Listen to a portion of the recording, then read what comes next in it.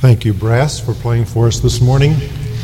Now let's open the Word of God together to the book of Mark, the 4th chapter, as we look at the end of this passage dealing with the majesty of Jesus Christ as Master. We have read already the account as Luke records it, but let's look once more at the incident as Mark records it. And on that day, when evening had come, he said to them, "Let us go over to the other side." And leaving the multitude, they took him along with them, just as he was, in the boat. And other boats were with him. And there arose a fierce gale of wind, and the waves were breaking over the boat, so much that the boat was already filling up. And he himself was in the stern, asleep on the cushion. And they awoke him and said to him, "Teacher, do you not care that we are perishing?" And being aroused, he rebuked the wind and said to the sea, "Hush, be still." And the wind died down, and it became perfectly calm. And he said to them, "Why are you so timid? How is it that you have no faith?" And they became very much afraid and said to one another, "Who then is this, that even the wind and the sea obey him?" Do you ever get weary and exhausted?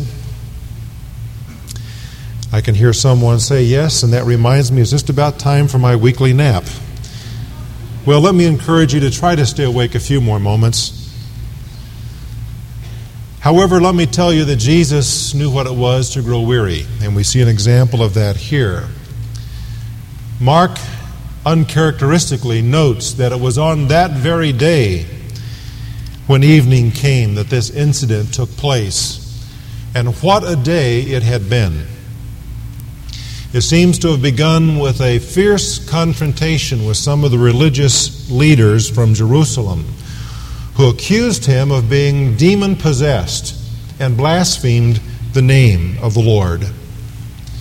In the midst of all of that, his brothers and his mother arrived on the scene, apparently wanting to take him home because some people were saying that he was mad, that he was beside himself, that he was actually mentally unbalanced, and apparently so that he would not any longer put himself forward in such a disgraceful way, they came to get him.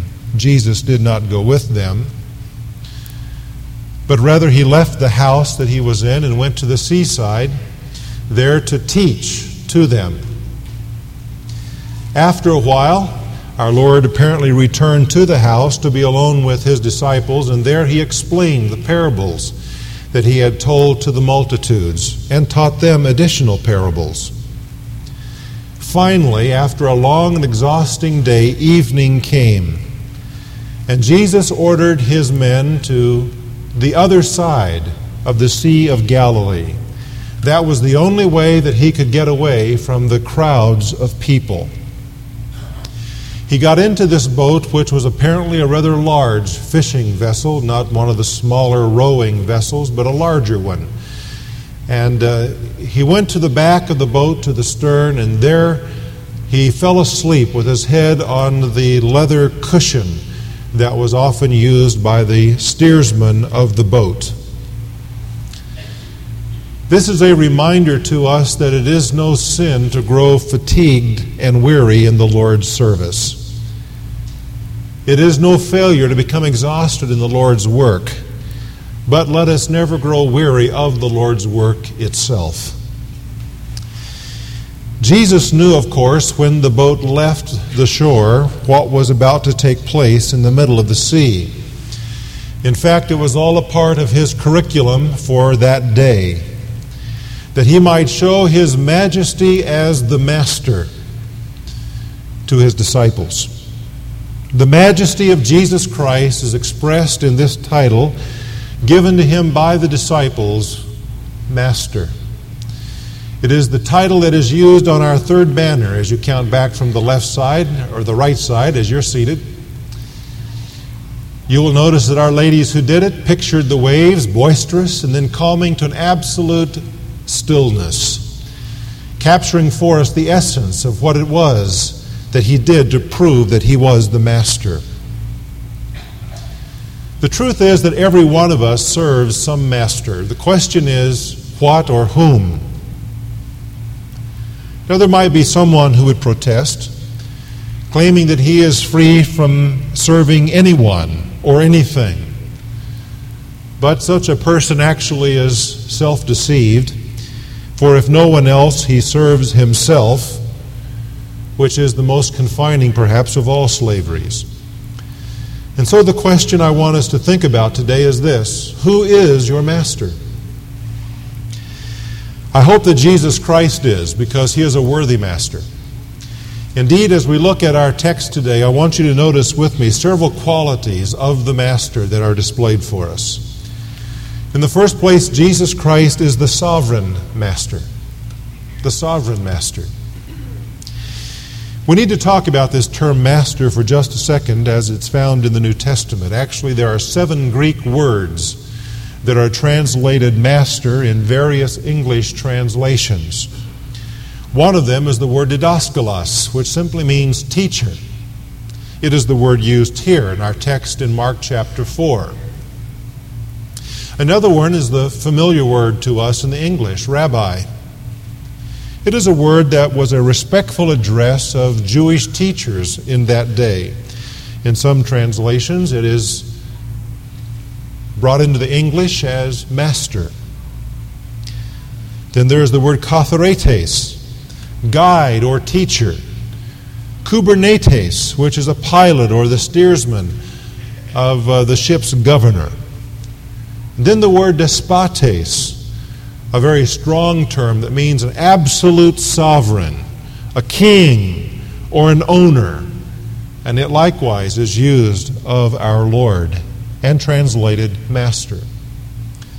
And then there is the word kurios, the word that means Lord. It is one who exercises power. It likewise is used of our Lord. Ephesians 6, verse 7, Colossians 4 and verse 1. It is most often, however, translated Lord in the English. And then there's finally the word epistates, which means a chief or a commander, an overseer. The emphasis in this word is not upon what one says, but what one does. It is the authority that one has in his deeds. Now, it's interesting to me that as Matthew, Mark, and Luke record this incident, each one of them records the disciples as calling Jesus something different. Mark says they said didaskalos, teacher. Matthew says they called him kurios, Lord. And Luke says they called him epistates, master. So the question might be asked, which one did they actually say? I think the best answer is probably all three. For in the consternation, the confusion, the anxiety of that moment, undoubtedly they were all speaking to him, and perhaps all three of those terms were used. The emphasis is certainly, though, upon the authority of the one that they were speaking to. Lord, Master, Teacher, don't you care that we're perishing? The expression of the sovereign lordship of the Master is seen in several realms right here in our context. We see it, for example, in chapter 5, the first part of the chapter, the first 20 verses, in fact, that he is sovereign over the realm of the demons. They must answer to him. He is able to say, "Come out of the man," and they must respond to that, because he is master, ultimately, even of the dark side, of Satan and the demon spirits. We see him in verses 25 through 34 as master of the realm of disease and sickness. A woman simply touches the hem of his garment, and she is immediately healed of a hemorrhage. And Jesus, being aware that someone had touched him in faith, immediately stopped and said, "Who was it that touched me?" And trembling, she came forward, bowing before him, recognizing that he was the Master and had displayed it and curing her disease that she had had for many years. We see in verses 21 through 24 and then resumed in verses 35 through 43 that he is likewise master of the realm of death. For here is a little one that has died, a young girl, and Jesus comes into her presence. And he simply says to her, "Little girl, I say to you, arise." And immediately this little girl, who was an adolescent, rose from her deathbed. And then we see in our text that he is master over the realm of nature. But this is not the only time that this happened. There was another time when Jesus calmed the storm. That was the time we looked at last week, when he walked upon the waters and came to them in the middle of the sea, a different incident than this. There was the time when he spoke to the fig tree and said to it, "No more shall any man eat of you." And the very next day, the disciples and he were walking by that same tree, and they noticed that it had dried up overnight from the roots because he had cursed it. He is Lord and master over the realm of nature. There's only one realm that resists his word and does not immediately obey, and that is the realm of humanity. Our race is out of sync with all of the rest of God's creation. For humanity resists the word of the Master and will not immediately obey him, something that even the demons and the devil must do. But Jesus Christ is nonetheless the sovereign Master. And the Scriptures tell us that one day every knee of every person in the human race will bow to him and acknowledge that he is Master, Kurios, Lord, to the glory of God the Father. Jesus Christ is the sovereign Master. Whether or not a man or woman or young person acknowledges him as personal Master, he is nonetheless Master of everything. Secondly, Jesus Christ is the sage Master. As I said before, he knew this storm would come. The Sea of Galilee is located 682 feet below sea level. It is not unusual for violent storms to descend swiftly upon that body of water, some 5 miles wide and 15 miles long. The wind sweeps across the plateaus surrounding this basin and then drops and tumbles into the Galilee basin. Or other times it comes roaring down from the heights of Mount Hermon to the north and into that same basin. It is very hot around the Sea of Galilee. The hot air rising under the heat of the sun is displaced by cool air coming below, and it is frequent that storms such as this come to it. Black clouds and violent gusts of wind stir up the sea into a raging monster that is able to swallow up vessels and fishermen. Jesus knew that this storm was coming. He was the perfect meteorologist. But the language suggests something more may have been involved here than the customary tempest that they were used to. The language suggests, and that's all we can say, that this storm may have been demonic in its origin. For in response to it, our Lord rebuked the wind. It is interesting that he would speak to the wind and rebuke it. And the suggestion in that word rebuke is anger. He rebuked it with anger. And he said to the sea, "Be muzzled. Hush! Be still. Be muzzled," as you would put a muzzle on a wild dog.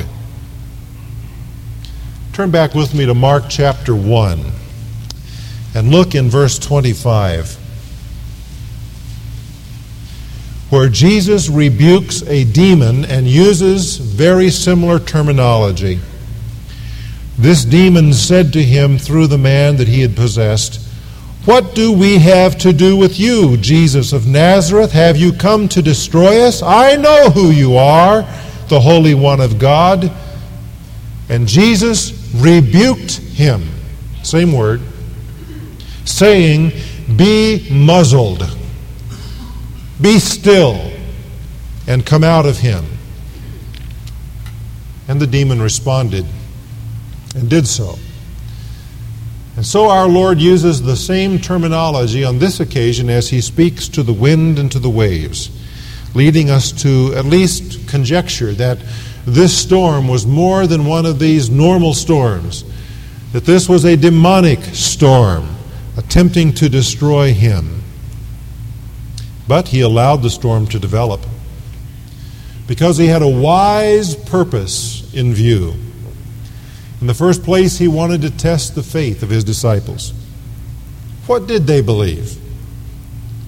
And how much of all of this teaching that he was giving did they really understand? There's only one way to find out. Put them through an exam. And so our Lord, the sage master, arranged for an exam on the Sea of Galilee.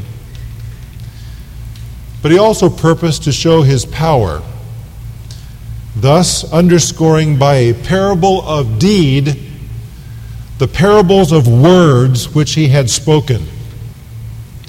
So that like a seal upon his authority, this miracle gave his words deeper relevance to them. I tell you, it's great to know that God never wastes any of our experiences. We can be assured that every storm or every calm has some divine intention. That's why James tells us that when we are in the midst of a trial and we lack wisdom, we can ask that of God. We must ask in faith, but God does not hold back wisdom when we need it in the midst of trial. Wisdom to understand how to respond as God wants us to. He is the sage master. Will you believe that in your experience? Whatever the storm is that threatens your vessel, will you believe that God has a purpose in it? He does. Jesus Christ is, thirdly, the sympathetic master. It is interesting to note that the noise and furor of the stormy tempest did not awaken our Lord. He slept right through it. Can you imagine sleeping in a tumult like this? Even the hardened fishermen who were with him were scared out of their wits. They were sure they were going to die. Men who were used to the ocean. And here is their master, sound asleep in the midst of the storm. But rather it was the trembling touch of his disciples that immediately roused him from the pillow. Isn't that interesting? What the storm could not do, the touch and the word of his disciples immediately did. Does this not remind you of a mother who perhaps sleeps through the noise of a thunderstorm that rages outside, and yet when the baby whimpers and cries, she's immediately awake and poking dad in the side and saying the baby needs help? No. Not really. Not really. This is the way our Lord was. Immediately when they touched him, he was awake to their need. Now, this does not mean that Jesus is asleep and unaware of your predicament until you provoke him to be interested and involved. That is not what this story is teaching. But it does illustrate for us the concern that he has for what causes us alarm and consternation. We were asked the question this morning, does Jesus hear when we pray? Does he really care? And the answer came back, yes, and he is able. Our Lord is a sympathetic master. Finally, Jesus Christ is the scrutinizing master.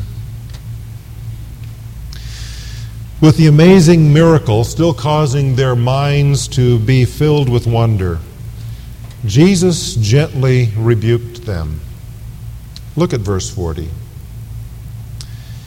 He said to them, "Why are you so timid?"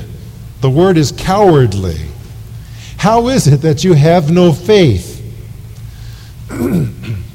Please understand that the disciples did not awaken him to calm the storm.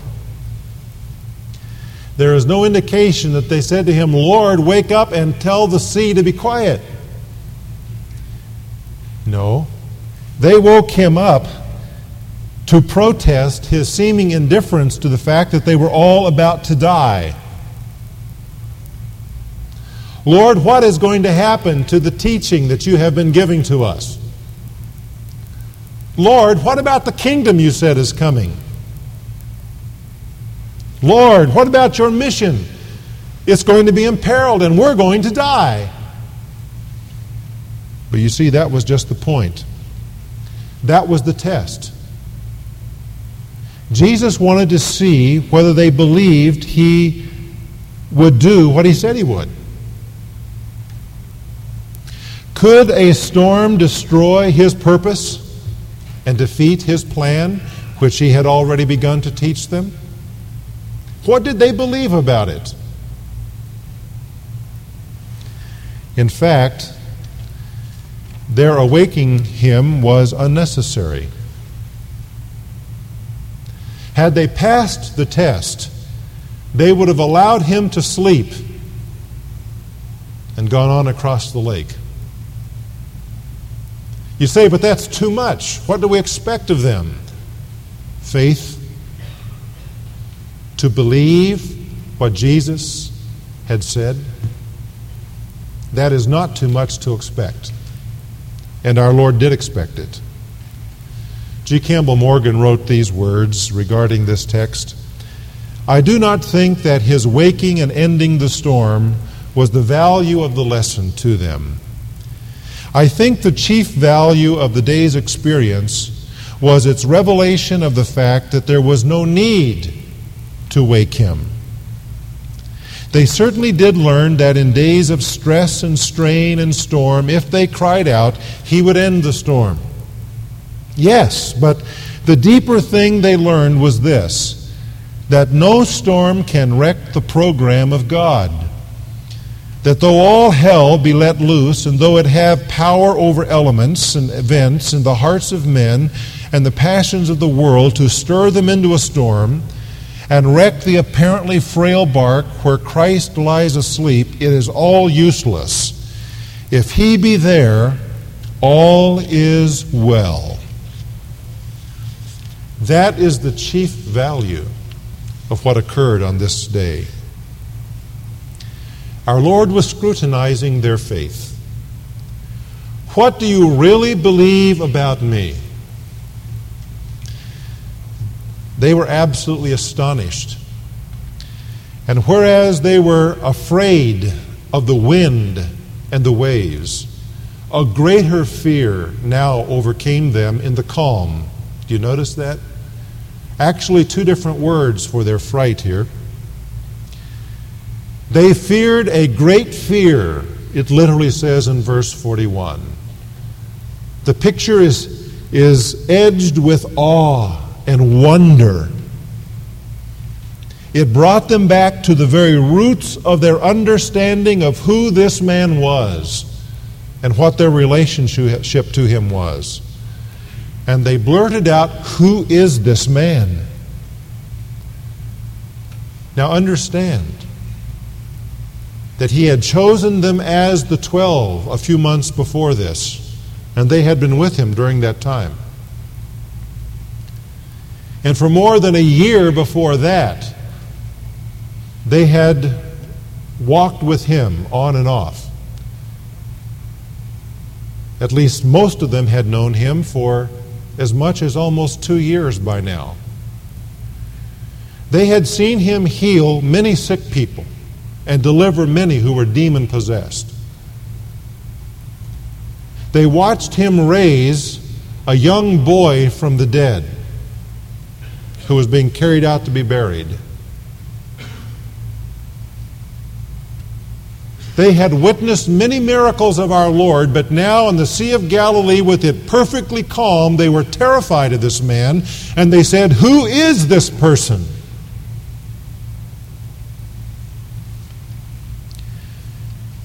It brought them right back to their understanding of who he was and what their relationship to him was. This chapter in their discipleship curriculum had a profound impact upon them. This event drew them to a deeper understanding of his lordship, and it excited a desire in them for a more intense discipleship than they had known before. Jesus Christ is regularly, systematically, and purposely ordering the course of your life into stormy tests, just as he ordered this boat into the storm. He does this in order to scrutinize the depth of your discipleship and to create within you a more intense desire to understand who this man is that you call Master. He is ever at the heart of the storm. And because that is true, we may learn to be quiet and to smile at its threat. Does he seem to be asleep and indifferent? He is there. And the best response, as Morgan suggests to us, is not to awaken him with urgent alarm, but simply to go on with our eyes of faith focused on him, believing that he will do what he said he would, whatever the circumstances say otherwise. Jeremy Taylor said, "We are far safer in the middle of a storm with God than anywhere else without him." The majesty of Jesus Christ is in this designation, Master. But he is not satisfied until he has made us understand its full meaning and majesty. And until we have responded in faith and with a proportionate surrender to his lordship in our lives. The fact that he is Master is relevant in every ordeal of life, but never more so than in the storms. Because it's then we prove whether in fact we trust him as Master. If he is truly in the vessel, we may smile at the storm. Panic is unnecessary. Alarm is unworthy if he is the Master. The songwriter put it this way: "No waters can swallow the ship where lies the Master of ocean and earth and skies." This incident seems to say to us that the greatest danger is not in the storm, but it's in the unbelief that persists in our hearts. That's where the real danger is. And the greater challenge to our Lord is not to quiet the elements of circumstance, but it is to root out that unbelief and to see born and developed in its place a mature faith that can call him Master and Lord and not be alarmed in the storm. Nathan Fauscher is a strapping young man, 6 foot 5 inches tall, weighs 200 pounds. He's just finished his senior year in Warroad, Minnesota, and was the leading defenseman on the hockey team. 3 days ago, he was to have been appointed to the United States Air Force Academy in Colorado Springs, where he was assured a place on their hockey team. However, last December, because of some symptoms, Nathan went to the doctor and received word back that he was a victim of Hodgkin's disease, a form of cancer that strikes about 7,100 Americans every year. He underwent chemotherapy and radiation therapy to attack it. And Hodgkin's is a disease that frequently goes into remission, but he missed his appointment to the academy. Nathan and his parents are Christians. His parents said, "You always think that this is not going to happen to your son, but we've accepted it. We're going to have to go through it together. We're a close family.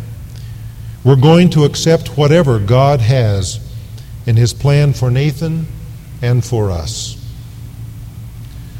As a young man, Nathan was told that his family would support him in hockey if he would keep his grades up, and at least in the middle of the year, his senior year, he had a 3.77 grade average, and if he would attend Awana. And during the years that he was involved in the program, he memorized over 600 verses from the Word of God. And this last year was a leader in the Awana program in his church. One of the verses that he had memorized was Psalm 86, verse 1, that says, in the Living Bible paraphrased, "Bend down and hear my prayer, O Lord, and answer me, for I am in deep trouble." And these are the words of this young man, this teenager. Psalm 86, verse 1, that one has really hit home lately. I've gone back to that quite a few times. I was raised in a Christian home with a firm belief in the Bible and Jesus Christ. Tying into this Hodgkin's thing, I believe that he has a plan for my life. And this is a way of pointing me in the right direction. Here's a young man going through the storm, but his eye is on his master. Is your eye on your master? Who is your master?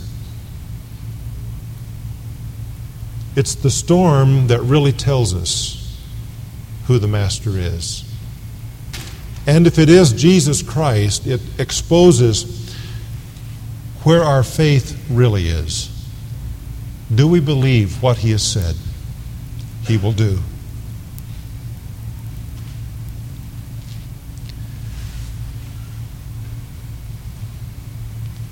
When we understand who he is, the only proper response our hearts can make is to surrender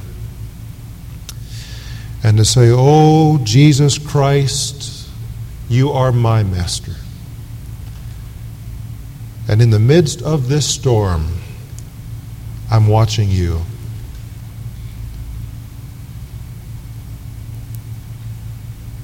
And with that eye of faith on him, he will bring you through. And he will accomplish his purpose in that storm and deepen your understanding of who this man is and what your relationship to Him needs to be. Let's pray together.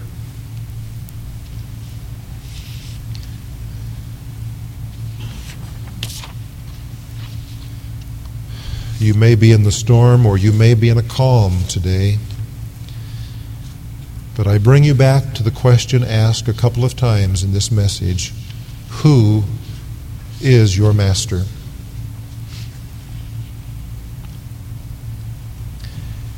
Is it Jesus Christ? Do you truly know Him as your Savior? Have you trusted Him as an act of faith in your life? I hope so. And if you've not done that, I would hope that today you would, even right now. And let Him redeem you and save you from your sin. And if you have made that profession, then let me ask you, what does it mean that He is your master? Do you resist Him in areas of your life where He is leading? Do you fret about the circumstances He's allowed to develop? Oh, friend, understand He is a sympathetic, compassionate master. But He's also a wise, sage master who in His sovereign plan and purpose desires to scrutinize your faith to see how deep it really is. And that very point where you're struggling with Him today is the test. Will you let Him be the master of that realm of your life? Will you let Him bring stillness and calm to your soul, even in the midst of stormy circumstances? I hope so. In just a moment, we're going to sing a closing hymn, and when we do, if you're someone who needs prayer, and you need someone who can have a time with you personally praying, I'm going to invite you to slip out from where you're seated and come to the front. And here to kneel, and we have men and women who can come and have a word of prayer with you and seal this decision in your life to make Jesus Christ the master of every realm. Father in heaven, I pray that as we come to the climax of this service in our response, that none of us would harden our hearts, but we would all with yieldedness and surrender declare in truth and in faith that you are Master and Lord. Amen.